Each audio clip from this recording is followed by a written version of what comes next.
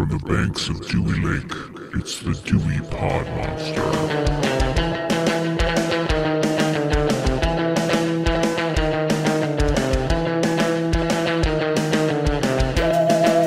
We are back. My name is John. I'm the host of the Dewey Pod Monster podcast. This is your weekly podcast about consumption and a bunch of other bullshit. With me this week is the host of the Dewey Pod Monster podcast, and his name is Sean. Sean, how are you doing today? It's Friday. So it's garbage. It's garbage day here. It's always garbage day here. I'm doing all right. It's been a unnecessarily long week for really no good reason, but you know, it's Friday, and yeah, we're going to talk about a Nick Cage movie.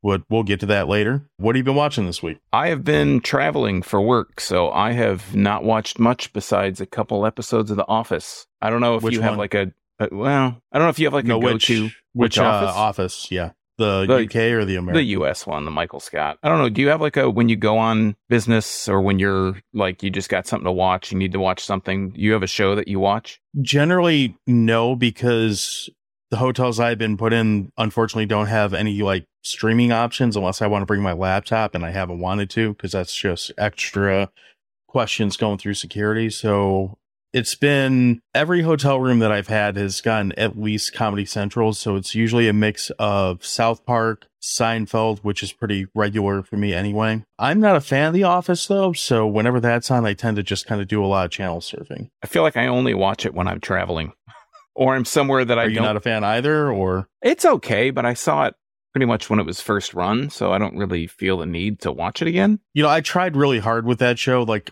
I watched it when it was first on for like maybe 6 or 7 episodes. It didn't really hit for me. And then it had its renaissance when it was on Netflix, and like everyone kept talking about it. So I was like, well, I'll give this another try. And I got like a season in, still wasn't really hitting for me. And then COVID came around and I was like, well, I got nothing else to do. So I tried it again. And after 3 tries, I was like, all right, I'm done. I don't care about this show. The only thing that I really watched this week was when I was home, I watched a YouTube video. It was like, I think it was a Vice thing where this guy took acid before he went to a monster truck rally.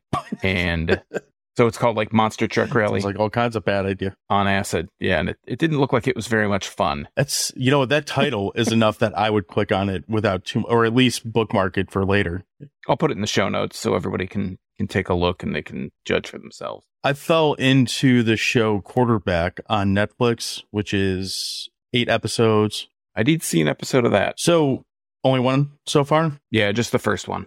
So I don't feel like this is really spoilery because it's not that kind of show. But I will say I am a total like admitted junkie for that kind of television, just like behind the scenes with, I don't even care what the sport is. If you're going to let me watch athletes do their thing, like behind the scenes, I'm all for it. And the difference between watching Patrick Mahomes and Marcus Mariota is just night and day. Like I can see why one of these is the best quarterback in the league right now, and the other one is Marcus Mariota. Yeah, who is it? It's Mahomes, Kirk Cousins, Mariota, yeah. Kirk Cousins. And Kirk Cousins, like, it's obviously, I'm a Michigan State fan, so like I have a long history of watching Kirk Cousins, and he's not my favorite quarterback by any stretch. But again, watching that show, you can see why Kirk Cousins is I think he's in like his 13th year now or something like that. He's a career starting quarterback in the NFL. I don't think he's going to be a guy who can like be a top 10 quarterback, but you can see why he's better than the bottom half of the league and why he's a professional NFL quarterback. And again, then there's Marcus Mariota, where they spend like a whole episode like, this is my chef. He was my buddy in high school and he said he was going to be a chef, so I hired him. Didn't Cousins take over for RG3 in Yes. Washington? Is that where he got his got start? drafted the same year as RG3. RG3 went second overall, and Cousins went in the 4th or 5th round, something like that, and was confused by it because they just drafted a quarterback number 2 overall. And then, as we all know, Cousins blew his knee out, and RG3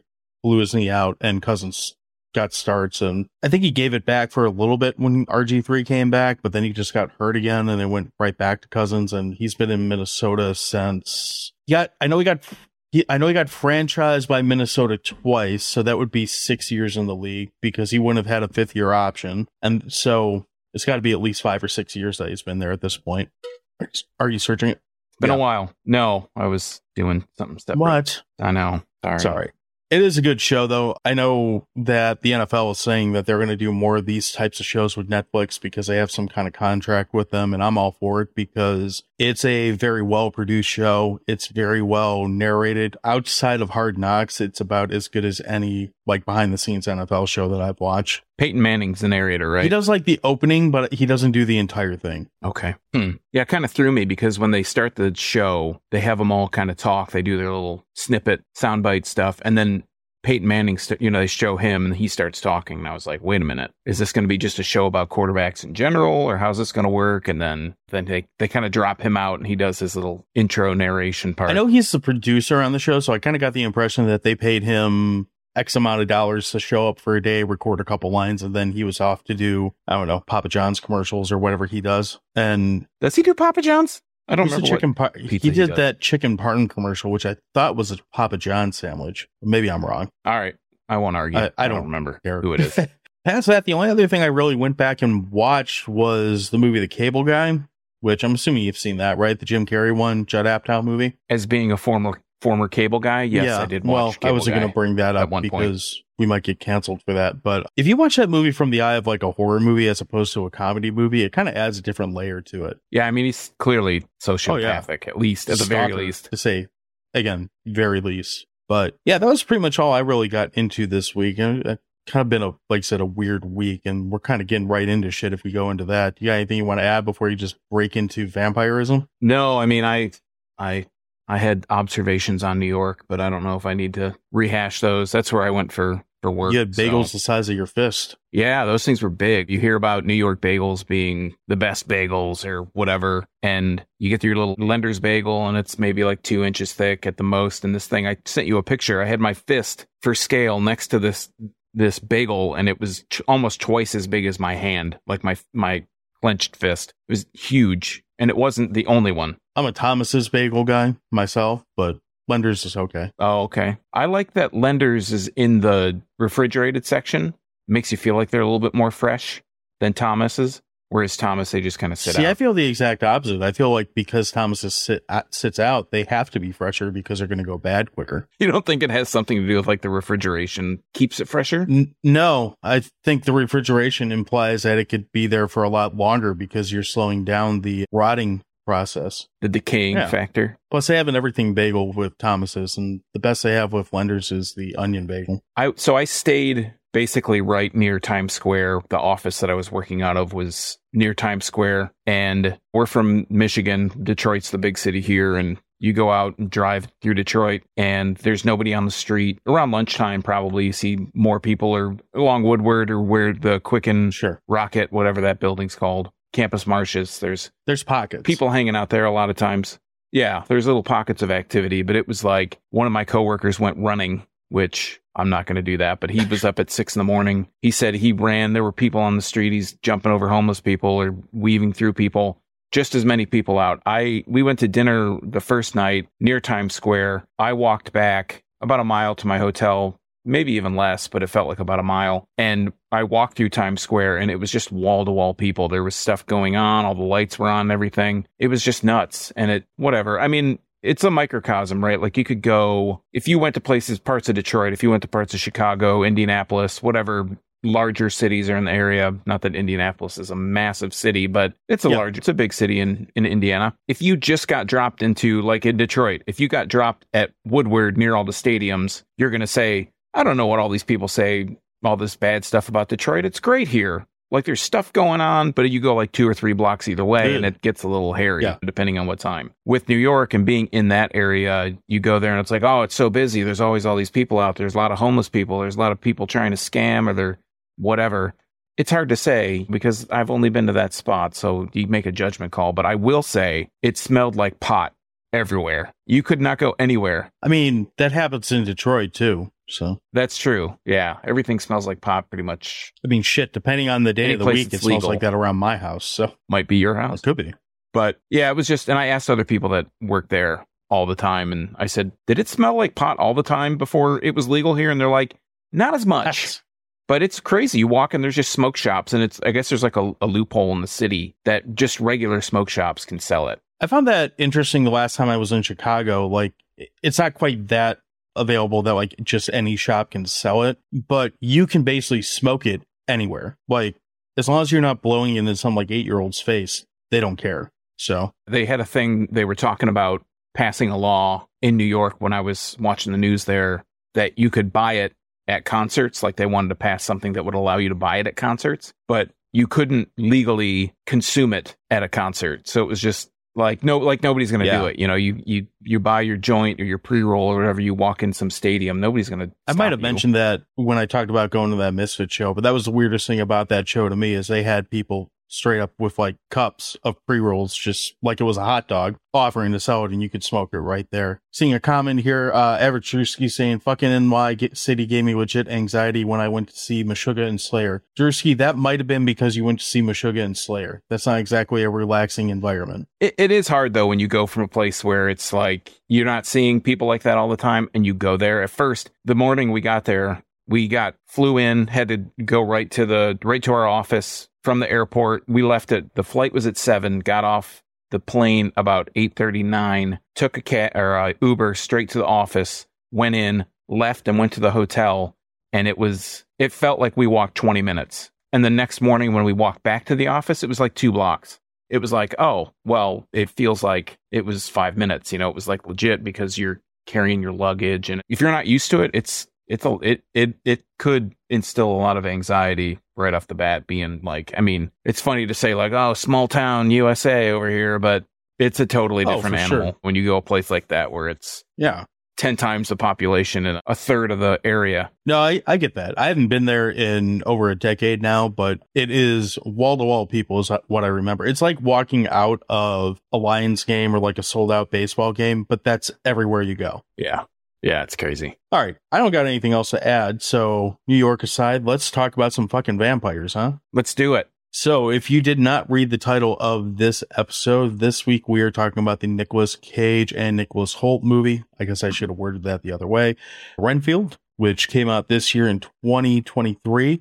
I've been slacking, I realized, and haven't been reading a third-party review, so I'm going to get that out of the way real quick. This movie was given 3.5 stars by Chris C. And I like this review because this is a very interesting comment. Solid movie if you're a Nicolas Cage fan. Like an hour and a half long, gore and blood.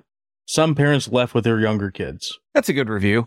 Some parents left with their younger kids. Some parents left their younger kids there. This movie is currently number 97 out of question mark, down from number 23 on IMDb. I'm actually a little surprised considering some of the stuff that's come out in the past couple weeks that this was still up at 23. We don't know when they reset this counter or we don't know how many this is out of either, but it seems like 23 for a movie that's been out since Evil Dead came out. So a couple months now. It seems pretty high for this to be recent to me. Yeah. And I mean, we're talking about this movie quite a bit after the hype cycle has already died, but I think it's now streaming exclusively on Peacock. So maybe it's picked up a little bit more steam because of that. That makes sense. So this movie gets 6 out of 4 from people on IMDb, and there is a plot here. Sean, do you want to read the plot? Yeah, I'm going to just read the real quick and dirty on IMDb. It says, Renfield, Dracula's henchman, and I don't understand this, inmate at the lunatic asylum for decades. Is that in the movie? I don't remember that. Is this a different movie?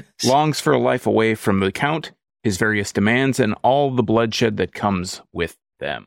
I mean, he lives in a hospital in the majority of this movie, but I don't remember any.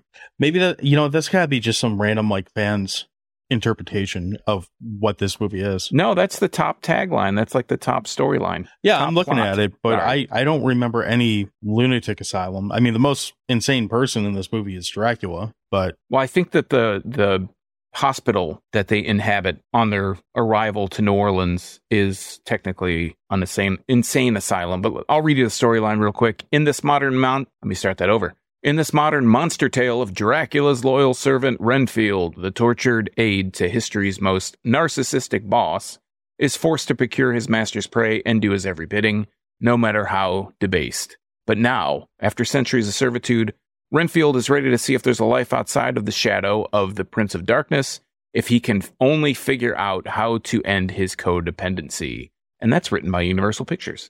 I think that's a better description of what this movie is, honestly. Yeah, makes a little bit Did more you sense. have expectations on this movie ahead of time? I expected from what I saw in the trailers, which was plastered everywhere. They sponsored one of the UFC events that was... They were up for like 2 or 3 weeks where they had that all over the place. Yeah. I expected it to be very comedic focused. Yeah, that's kind of what I thought. I thought this was going to lean pretty heavy into like, I say that it this way on purpose, like comedy horror, where it was going to be essentially a comedy movie with Dracula in it. That's exactly what I was expecting, was just very, again, just straight comedy horror movie. What this movie really is kind of, it has elements of comedy, and well, it tries to, and it has certainly has elements of horror in it, but it's almost more like a police procedural comic book movie that happens to have Dracula and Renfield in it. It feels very much like a buddy cop film. Yeah. With elements of horror, with action and comedy. And I would think it's probably most action, some comedy, very little horror. I don't think there's any real horror in this. There's gore in it, sort of, which is a major complaint that I'll have at some point in this conversation. But there's no point in this movie where anything feels creepy, scary, uncomfortable, even when, maybe this because I'm too much of a Nick Cage fan, but even when Nick Cage is going very like Dracula or Dracula Cage, whatever he's doing, and getting to a point of being pissed, it's not really scary. It just feels like something's about to happen, and what happens is Nick Cage goes Nick Cage. Yeah, and just to mention the cast here, we have Nicholas Hoult as Renfield, Nicolas Cage as Dracula, Awkwafina as Rebecca Quincy, who is the main cop that we follow in the movie. We have Ben Schwartz, who you may know as the voice of Sonic the Hedgehog. He plays Ted. It says Tedward. His name is Tedward. You probably Lobo. know him as John Raffio from Parks and Rec, more than likely. I prefer to say Sonic the Hedgehog. Thank you very much. Well, I'm going to bitch about him too. So that's basically the main cast of the movie. We have a few other people you may recognize. Shorey Agdalashu. Agdashlu. If you like horror movies, which I don't. Sorry, go ahead. I just was going to say I'm not a big fan of If you like horror movies, you probably will recognize Jenna Cannell in this, because she's the girl from the first Terrifier movie that makes it about halfway through. And honestly, I feel like she's horribly underused in this movie. Like, she's very, very briefly in it, but it's one of the higher billings on this by IMDb standards. Do you have any opinion on Nicholas Hoult, or have you seen much of him before this? I mean, Mad Max. Is he in Mad? Oh, he is in Mad Max. Okay, I forgot about that. My biggest thing I remember him from before this was The Menu that just came out last year, which he's pretty good at being a shithead in that. I didn't see that. You'd actually probably like that. I think I said it was too highbrow of a movie for what we do. A little too artsy. I think it's just a little too actual good, not just like the type of good we talk about. So, but he feels like he's kind of, to me, getting typecast into British whiny characters, if that makes any sense. Yeah, I could see that definitely in this movie.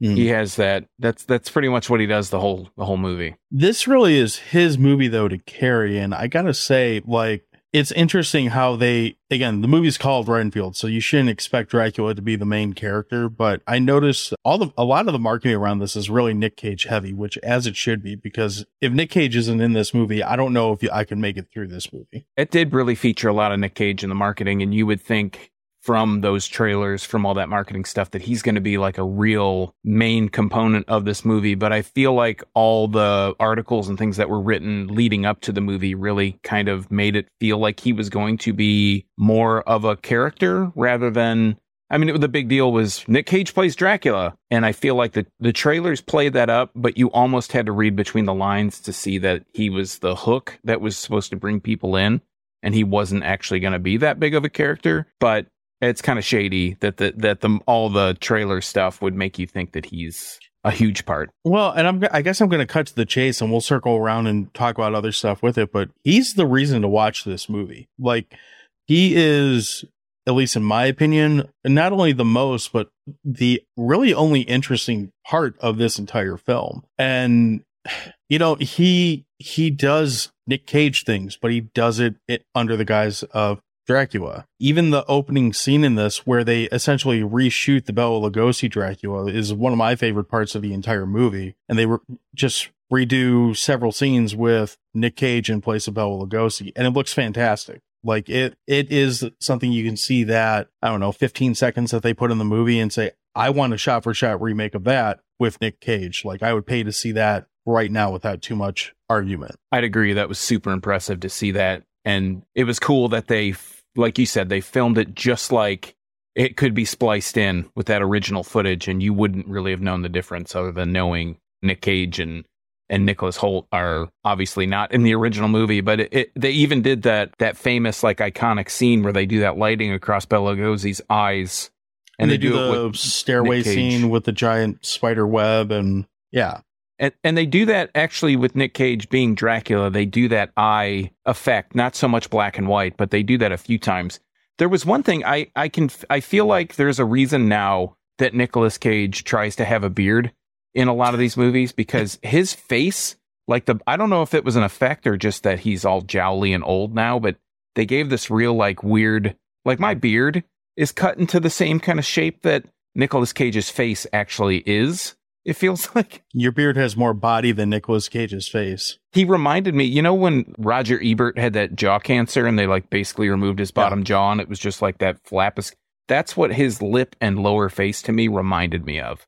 Just this puckering look to him. It was just it looked really weird. I wonder if, I don't know how much, or if, because I can't think of a movie that Nick Cage is in without a beard other than this recently, but he actually had his teeth filed down to make the prosthetics for the Dracula things fit in his mouth for this movie, which, one, fucking A, Nick Cage, like, do you, man.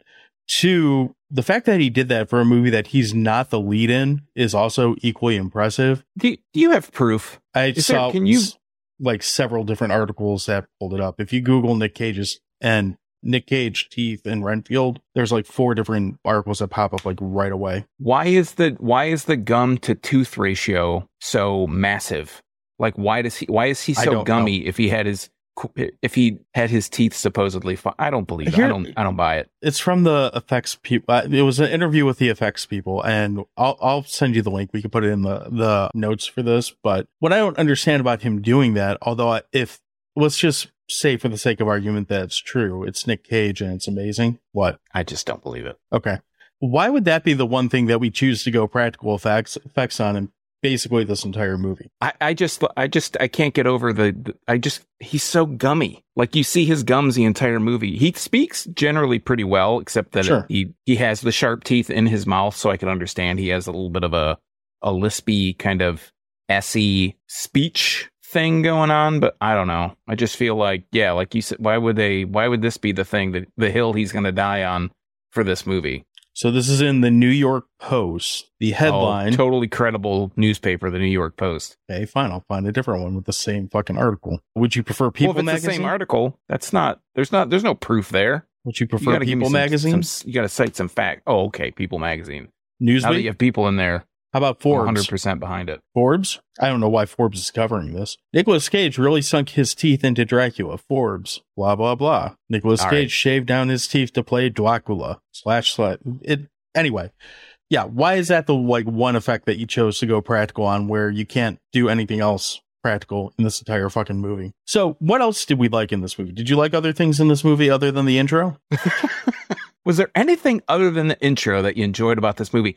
I actually thought a lot of the action scenes, while being Matrixy and kind of wire kung fu feeling, were really well done. I mean, this movie has so many action pieces that move it along. I like the action scenes. I thought that the scene inside that club when they're trying to track down a killer, no spoilers on that little piece. Awkwafina, the gunplay and everything, she can't miss anything, but she can only miss when it like is the important characters, like all the side characters that have their faces covered, you can't see, get like plugged away and can't miss a shot, no reloading, any of that stuff. But when it's like Ben Schwartz, who is the main villain other than Dracula, when it comes to shooting towards him, they can't hit him for some reason. But no, I really like the action. I thought that without the action, I don't know what they would have done inside this movie. I hated the action sequences in this movie. Really? I found them to be uninspired and repetitive. It felt like just another comic book or Matrix movie, which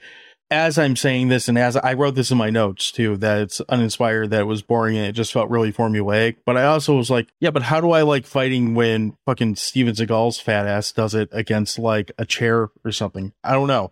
But I've found him just to feel really forced. It seemed unbelievable to me that Nicholas Hoult is doing like kung fu and all this wiry type ninja shit through the entire fucking movie. I never really like...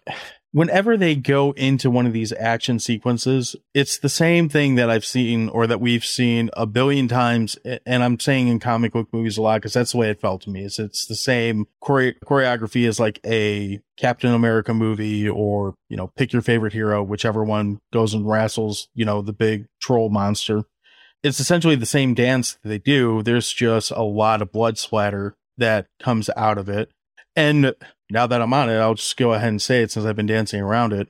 How come every time blood splatters in the direction of the character that is making the blood splatter, it never sticks on the character? Like there's a scene where Awkwafina literally shoots a guy in the stomach, maybe 6 inches away from her. You watch blood splatter directly behind her. So the blood is coming towards her as it should, and it's CGI blood, which looks bad enough as it is, but you know, it's what it is. So the blood comes at her, and then they cut to the next scene maybe a second later as the body is still falling down from where she shot it. She's clean, no blood on her, no blood around her, nothing, just done. I want to add on to that, but I want to come back around afterwards to the Nicholas Hoult action-y, I don't believe he can do this kind of point that you made. I noticed in this movie, and it was throughout the entire thing, I actually thought the digital blood looked pretty good for it being digital blood, for it being, I mean, it looked better than Winnie the Pooh, it looked better than, which isn't saying much, but I thought it looked better than Cocaine Bear. The one thing, the scene where they're in the apartment complex, and there's that open courtyard and all the cars, and the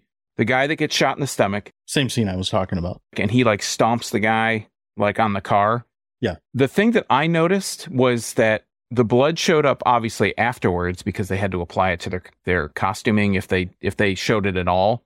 But blood was spraying everywhere from the characters, like he's ripping people's arms off, blood's flying all over the place, and blood never gets on the walls. It never sticks anywhere. Like it just kind of, it obviously flies up because it's just an effect, but it never goes anywhere. It just kind of disappears or whatever. Like within the next scene, it's gone.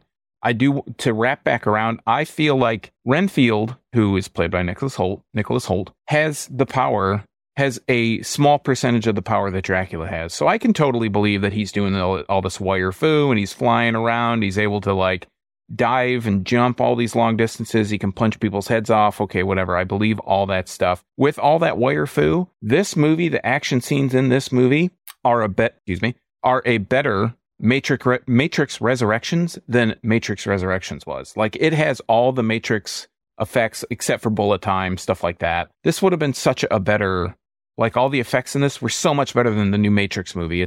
I feel like the Matrix is like a benchmark that we put all these things up to, but it's so old that nowadays it means nothing. Like we've moved on from that. I would agree with that statement that it was better than Matrix, whatever the last one was. There's actually a point in this one where you find out that John Ralphio is now a familiar, and basically all of these, what are the Lobos or whatever they're calling them?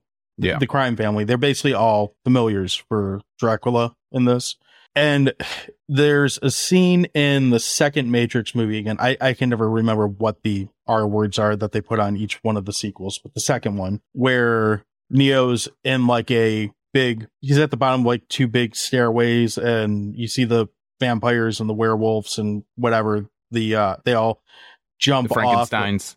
Yeah, all of them. The whole Universal crew, they all jump off of the different staircase, and it's like one of the bigger choreographed scenes. I think it's right around the same time as the big car chase scene in that movie. The actual choreography and fight scene, it almost feels like one for one identical to that scene from the second Matrix movie, except you're adding ludicrous amounts of blood that are spraying up and then disappearing. I think the one thing the Matrix movies didn't do that this movie does is all the blood. I think that's like the one. I don't remember. I mean, they're all programs, right? So they would explain not having. I remember any blood, a little bit of. Well, I don't remember it on the programs, but I remember Neo bleeding a couple times. I want to say Trinity did too, but yeah, I don't think any of the bad guys had any blood, or at least agreed. not but anyways, blood. Yeah.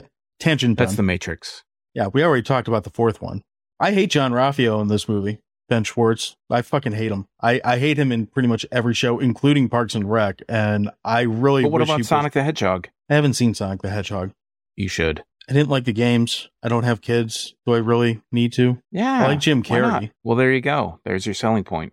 Yeah, I don't know. Anyway, I hate Ben Schwartz, and this movie does absolutely nothing to make me like him. In fact, it only makes me hate him more. Well, I think that's fine, though, because he's a hateable character in this movie. I mean, he acts like a tough guy. He gets confronted, and he pretty much admits, like, he's like the figurehead. He's a pussy-ass, like, rich boy who gets arrested and gets bailed out by his mom and calls his mom every time he gets in shit. I didn't realize this movie would have so much social commentary. I wouldn't call it that. I think he just sucks. I think the movie did its job. You're actively angry about Ben Schwartz. I am active. Well, and I'm all right with that. I'm often actively angry about Ben Schwartz. So, what else did you like about this movie?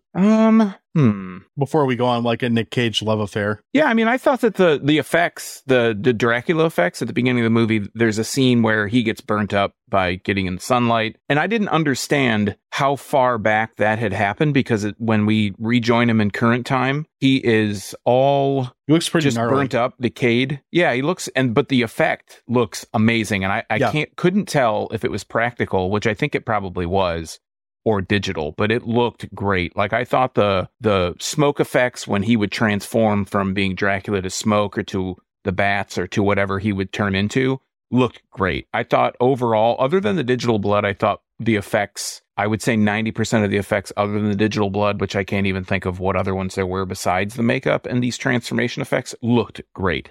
I thought it was a real showpiece for that. I had questions about the timeline between when we see Dracula get all burned up and when we get to modern day New Orleans too. Because with how like decayed he is in that when they first show him after that, it kind of implies that it hasn't been all that long. Because once he starts like feeding on people in this movie, he starts looking pretty good. Like, he's like Con Air Nick Cage. Well, maybe not Con Air because his hair's not long. He's like The Rock Nick Cage in a matter of like 10 minutes. I also liked a lot of I thought it was legit pretty funny. There were a lot of funny parts. I liked the recurring ska joke that kept going on, which I thought that you might actually dig that. I dig more that they said by name a couple, like a local band from here in Mustard Plug. Like, I'm a fan of them, have been forever. They said by name Voodoo Glow Skulls, which is not a local band, but a band that I've been a fan of for a long time.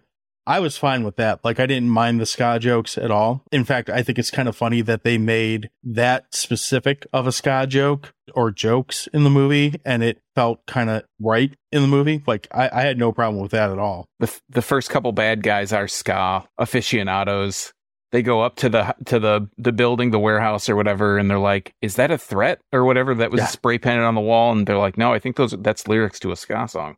No, I'm not sure if it is or not, but I did feel a little targeted. I was like, wow, this directly like going at the ska references. Okay, so do we got anything else we want to go on before I just go on about how much I love Nick Cage in this movie? Why don't you tell me about your love of Nick Cage? So this movie for me its saving grace is 100% Nick Cage. The costuming on Nick Cage, his mannerisms, the points where he kind of loses it and goes full on like coke addict Nick Cage or a little bit of like Raising Arizona Nick Cage, his just wonderful ability to kind of hold back just enough and be just fucking crazy enough. It's just chef's kiss. This is what I want. I'm sure I'm not the only person to say this. I got to think everyone who's seen this movie has said the same thing. I want a full Nick Cage Dracula movie. I want several of them. I don't think we're going to get it because this movie didn't do very well, but I would love to see Nick Cage reprise this character multiple times for a franchise. And again, I don't think we're going to get it. Watching him in that little studio apartment get confused by these affirmations and whatnot from Renfield is just utterly comic gold. Side note from that, the paint job that Renfield gave his apartment is pretty funny. It looks very Barbie-esque, which I'm assuming was on purpose. Yeah. To me, this movie, there's a lot of stuff I didn't like about this movie, and frankly, there's a lot of stuff that kind of pulled me out of it. The comedy doesn't land for me. I don't find, with the exception of the ska jokes, I don't find the majority of the things very funny.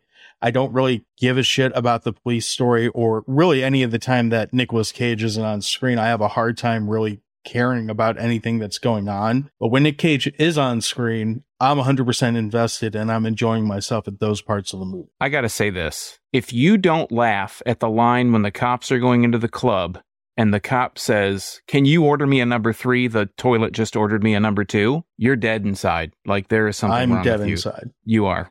I am clearly dead. That's what happens when you listen to ska. You don't like to laugh. You don't enjoy the finer things in life. A good toilet joke goes a long way with me. I thought the comedy was all right. I didn't have a problem with it. I thought it was actually, I don't know if I wouldn't label the movie a comedy. And if you don't like Awkwafina, which I think there's a lot of people that are not on the fence of, I don't know, on the side of the fence, I guess, of liking Awkwafina, because I generally don't. She just plays the same character. In every movie, she has that same affectation, like the New York City affectation, I feel like, in every movie. What else is she in? Because she didn't really do anything for me in this, like, to make me feel like I need to seek her out. But is she in, well, I guess I'm looking right at it. I can pull it up. There's nothing about her that really stands out. I didn't see Ocean's 8. I didn't see Crazy Rich Asians. I didn't see The Little Mermaid or The Farewell. These are top 4 movies that are on her IMDb. I mean, you can't say, I don't know. You can't say you like her or didn't if you haven't seen any of those movies, but that's fair. I mean, she did a lot of voice work. Just her character. I've seen her and stuff. I have not been impressed. I don't hate her. Oh yeah, I don't hate her. I wouldn't go as far to say that I'm a fan of hers, obviously. No. And I would think that if you are not a fan of hers, you will not like this movie because she is featured very heavily in it. I would say this movie doesn't change your mind. I honestly think there's two types of people that are going to genuinely like this movie, because I don't think the story that they go for really does enough to drive this movie like above its actors. I think it's going to be the actors that save it. And those two actors are really Nicolas Cage or Nicholas Hoult. I don't have a problem with the character of Renfield in this movie. I think he's fine.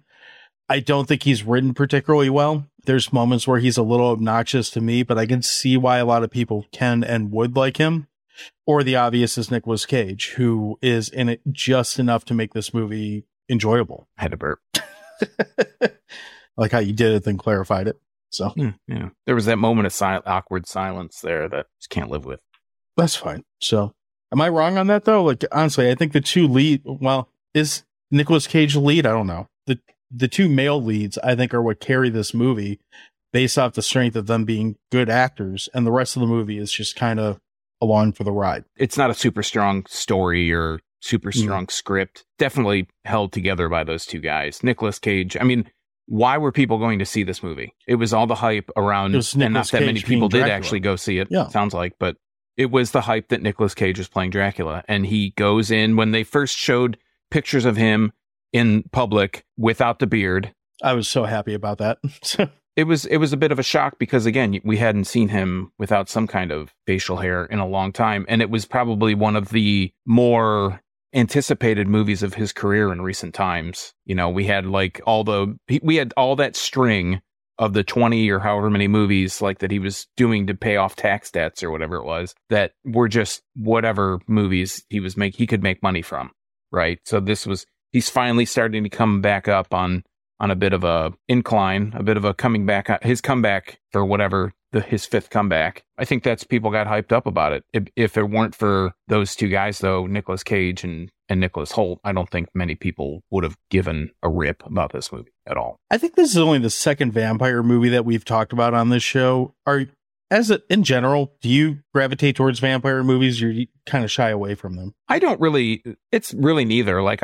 There are some vampire movies that I like. Like, I really like Lost Boys. Sure. I really like From Dusk Till Dawn. And I think there's maybe 2 or 3 more I could count on one hand that I really like that are straight vampire movies. I don't hate them, but I don't go seek them out generally unless I hear really good things about them. For me, with this movie, I try to go into every movie with as low as expectations as possible, because it's harder to be disappointed when you don't expect anything. Works out that way a little bit better. Right. It's also why I try to avoid trailers. And being a UFC fan like you are, I really couldn't avoid trailers on this. Like you said, it was plastered all over the place. But I didn't really have high expectations for this to be like a modern take on like Dracula's story, because I don't really feel like it is. I feel like this is more of a modern take on like dealing with abusive relationships, and Dracula happens to be there. But seeing those pictures that you mentioned of Nick Cage when he was in the purple suit and he was all ghostly pale and white, I got excited more so because it was like, oh, it looks like they're paying attention to what Dracula should look like, to what this kind of content should be. And I didn't get into the mindset of like, I think this is going to be Nick Cage chewing scenery and being, you know, Dracula God Part 3 or whatever. But I still feel like somehow, even as great as he was in this, I just felt let down by this movie. And to pull back the curtain a little bit, we had talked about watching this and talking about it months ago. Oh, yeah. Like when it came out, because we were expecting that there was going to be a lot of talk about it, and it just kind of fell through the cracks because we had other stuff going on. But it didn't help that Evil Dead came out like 2 weeks after this and pretty much killed any momentum that it might have had. But I do think that when it was announced, or when we knew it was coming somewhere to streaming that you could watch it, we were both pretty into talking about it. It just, like I said, just kind of fell through the cracks. But yeah, it is hard to, with all the marketing really did turn me off personally. I was a little less into seeing it just because it was talked about so much. It's almost like, and not to say, I don't think this is a bad movie by any means, but I feel like when a movie is pushed that hard, there is something, it feels like there's something wrong. You know, if it's being pushed that hard, there's something that they're trying to do to make you want to go see it because it's not going to stand on its own merit. That's just how I think. If you think about when this came out too, which if I remember right was right in early April, you're kind of getting ahead of all the big summer movies. It's almost like a little lull there, like you're trying to just catch whatever spark you can. I don't know. If this movie came out now, like between Barbie and Oppenheimer, there's no way that people would give a shit about this movie. No, this would die on the vine. More so. With the stuff that's out now. So, yeah, anything you want to add, or do we want to kind of break into hot dogs with this and do our question of the week? Yeah, let's just get into that because I feel like there's not really much else we can really dissect about this movie without getting super just into the weeds about nothing. Well, that's half the problem, is there's not enough to dissect with it. So yeah. All right, I'll go ahead and lead us off this time. I don't know who did last time, but what the hell. This movie for me is a solid 5 CGI blood-topped hot dogs out of 10. Truthfully, this movie for me is saved by Nicolas Cage. I think I've said that like 20 times now in this episode. It is his mannerisms, even when we get to the climax of the movie, or the third act where they're dealing with the issue of Dracula, like just the way his mannerisms are and the way he portrays this character, that alone is worth the price of admission for me. Even if he's only in maybe a quarter of the movie, screen time wise, that's probably about right. Quarter to a third, somewhere in that area. He is Nick Cage as Dracula, and he nails it. Nicholas Hoult is fine. He doesn't, for me personally, do anything that puts him over the top in this, but he's not bad either. The story's lackluster, the effects piss me off, and the action sequences are just the same thing that I've seen a million times in 50 other movies over the past couple of years. So if you're going to watch it, this is the perfect candidate for a movie to say, go stream this. Don't go out of your way to pay a whole lot of money to watch it. Just stream it, watch it once, enjoy Nick Cage, and then eat some popcorn and move on with your afternoon. Sorry. I feel like I like this movie considerably more than you did. Not to say that's going to, not going to say that's going to give it like a 10 out of 10 or anything, but it follows the buddy cop formula. It marketed itself, like we had talked earlier, as more of a horror comedy. I didn't realize that this was going to be an action film at all. I thought it was going to be horror comedy just because that's how it was marketed. I feel like it checks boxes for those, for more the action crowd than any other thing, but I thought the comedy was serviceable. It clearly doesn't take itself too seriously. They play that whole codependency angle throughout the whole movie different. A lot of the major plot point of this movie is the codependency between Renfield, Dracula, the support group, their abusers, I guess.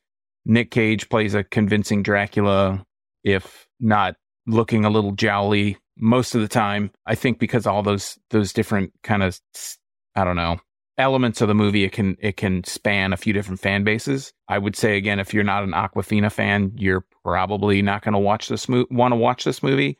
But I would give it 6.5 arm javelins out of 11 hot dogs. I thought that I wasn't really put off by the digital blood. I mean, you can tell that's what it is right off the bat, but it wasn't anything that really like turned me away. The only minor nitpick that I have about it is the thing that we brought up where blood splatters everywhere, but it's nowhere at the same time. It's like it just sinks into the ground, or it gets sucked into whatever it hits. It never really makes an impact either way. And it's everywhere. Like there are scenes where there's just buckets, just gallons and torrents of blood just flying all over the place. And it never goes anywhere. It's just gone. I forgot to mention that I do really enjoy that Nick Cage Dracula gets irrationally pissed off when he sees the crest of a church on a book. I thought that was pretty great. Hates the church.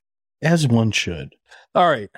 Question of the week. So we had a pretty simple question of the week. It goes along with the theme of this episode, which is Renfield / Dracula. Our question was very simply, who is your favorite Dracula? So I'm going to start on Instagram because that's where we got the or not Instagram, Twitter. We'll do Instagram in a second, where we got the most feedback on this. I'm going to go through them kind of quick because apparently when we ask a direct question like involving Dracula or Tom Atkins, that's when people want to respond. So first off, we have a response from Taproom Tabby, who is with the Gray's Taproom podcast, which I will be a guest on next week talking about a creepy movie. So check them out. If you're not already, follow them on all the social medias and follow their podcast. But she simply included a GIF of Bela Lugosi, and there's really no way you can be wrong with that answer. It's about as classic as you get. Scrolling through, bottom left of the mitten, who runs a food blog and is on Twitter, said Nicolas Cage. I'm partial though because he's one of my favorite actors and he can do no wrong.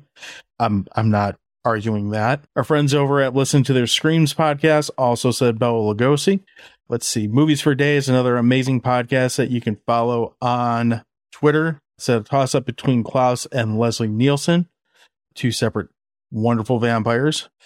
Molly X Macabre said, if it's not Christopher Lee, it's absolutely Gary Oldman. She's got another great account that's worth following on Twitter for sure. Cinema Trip Reviews said the great Sir Christopher Lee.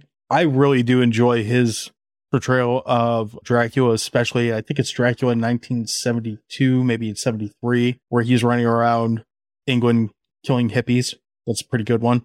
I mean, hippie vampires, right? Nicole at Nicole Vampire X also said Bela Lugosi. And then the Well-Adjusted Horror podcast said, it's definitely My Old Man. I'm assuming this is Gary Oldman. It's hard to tell in this GIF. And then we have one more that is on Twitter, which is from our friend Podcast in the Woods from Boomer, who will be our guest on our next episode featuring the movie Intruder.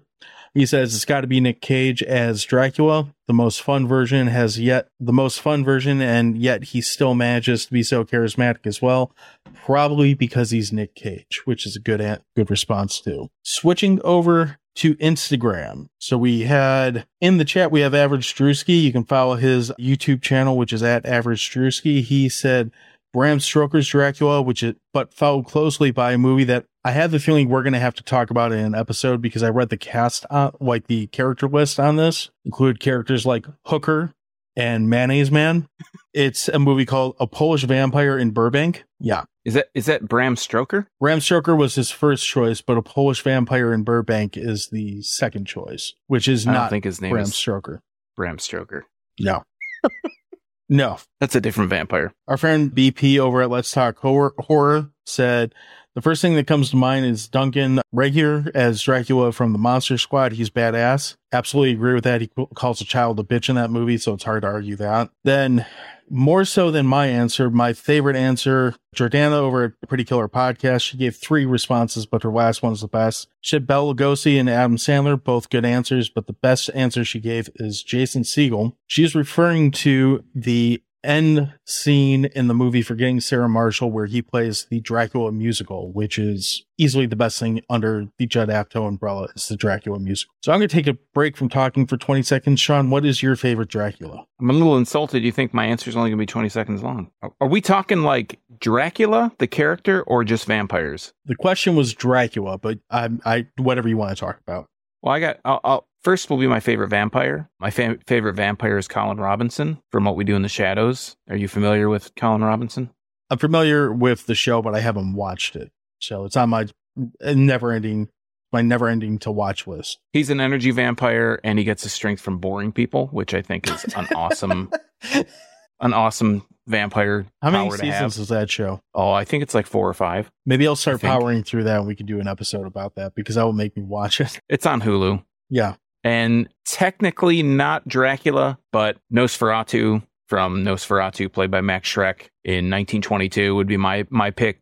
Seeing that character the first time and several times after that. It's such a creepy, like, get up, costume, makeup, whatever it is it's just it gives me the creeps. Like, not so much now, but as a younger person, that would freak me out quite a bit. If I had to go just straight up Dracula, it would definitely be Bela Lugosi. So my favorite Dracula is very without a real challenger. Nick Cage would be the closest challenger, but it is Leslie Nielsen in Dracula Dead and Loving It. I thoroughly enjoy the humor of Mel Brooks, and I think the Dracula Dead and Loving It spoof movie is one of his most underrated movies. And I really don't care about the rest of the movie. Well, I do, because I like the entire movie. It's also a movie with a pretty good Renfield in it, but I enjoy more than anything when Dracula comes out in the sun because he's having a daymare, and he proclaims to Renfield, I'm fine. I'm drinking wine and eating chicken. And I think that's great. So then he burns himself. I don't know. I couldn't get Leslie Nielsen after a while. As he got like really old and senile, he looked the same for like 50 years. Yeah, no, he didn't look any different, but maybe mentally feeble is more appropriate. I couldn't deal with that. I don't know. I enjoyed that movie. Maybe it's a nostalgia thing. Probably. I don't care. I liked it. So anything you want to hit on before we start wrapping on this one? No, just wanted to say, if you want your answers answered, if you want your answers read on the podcast, do that. Answer the question of the week. We'll read it, unless it's really long or you give your top 50 favorite things, because you can't have 50 favorites. Sorry. We still read those answers sometimes. It happens. Yeah, we just laugh at you and we don't put it in the podcast. That's true. So if you want to answer some of those questions, you can answer those questions on Twitter, where I'm currently seeing a picture of Darcy Prince's boobs flash across the screen. So that's interesting. You can follow us on Twitter. You can follow us on Instagram, Threads, Facebook, TikTok, which I don't usually post the question there. Pretty much wherever there is social media, if we're on it, it is at Dewey Pod Monster. We try to cast a pretty wide net because some of these questions we don't get a lot of answers on. So help us get more interactive with you by following us on social media and all that good stuff. You can also follow us at crap.town. We don't usually put the question of the week on there, but all our previous episodes are on there, like our other vampire episode for Near Dark. I don't think we have another vampire other than that. Unless I'm forgetting it. Maybe not. Let us know. Let us know in the comments of this episode if we did other vampire episode than this in Near Dark. And then go follow Sean wherever Sean wants you to follow him. We're thinking of doing some live watch casts. So if anybody's interested in that, leave us comments. Let us know if that's something you'd be interested in. We've kind of been working on it in the background. But other than that, if you want to follow the crap that I do, you can check me out at youtube.drafttherapy.com. At one time in my life, I was reviewing a lot of beers. We were talking about Michigan beer. We were talking Michigan breweries, and some of those people don't want to talk to us anymore. So you can watch all the old shit at youtube.drafttherapy.com. You can also find me on all the social media networks at Draft Therapy, and maybe I'll answer some of the stuff that you asked me there. I don't know. Maybe. We're going to start drinking beer and doing stuff with that again at some point here. We just need to find time to be able to do it. We need people to answer us when we email them. Yeah. Behind the curtain, this has been a pretty chaotic week up for both of us. So we're getting there. But anyway, bitch. That's all we do. So is that all we got? Yeah, that's all I got. Well, let's get out of here. That's it. Yeah. That's all I got.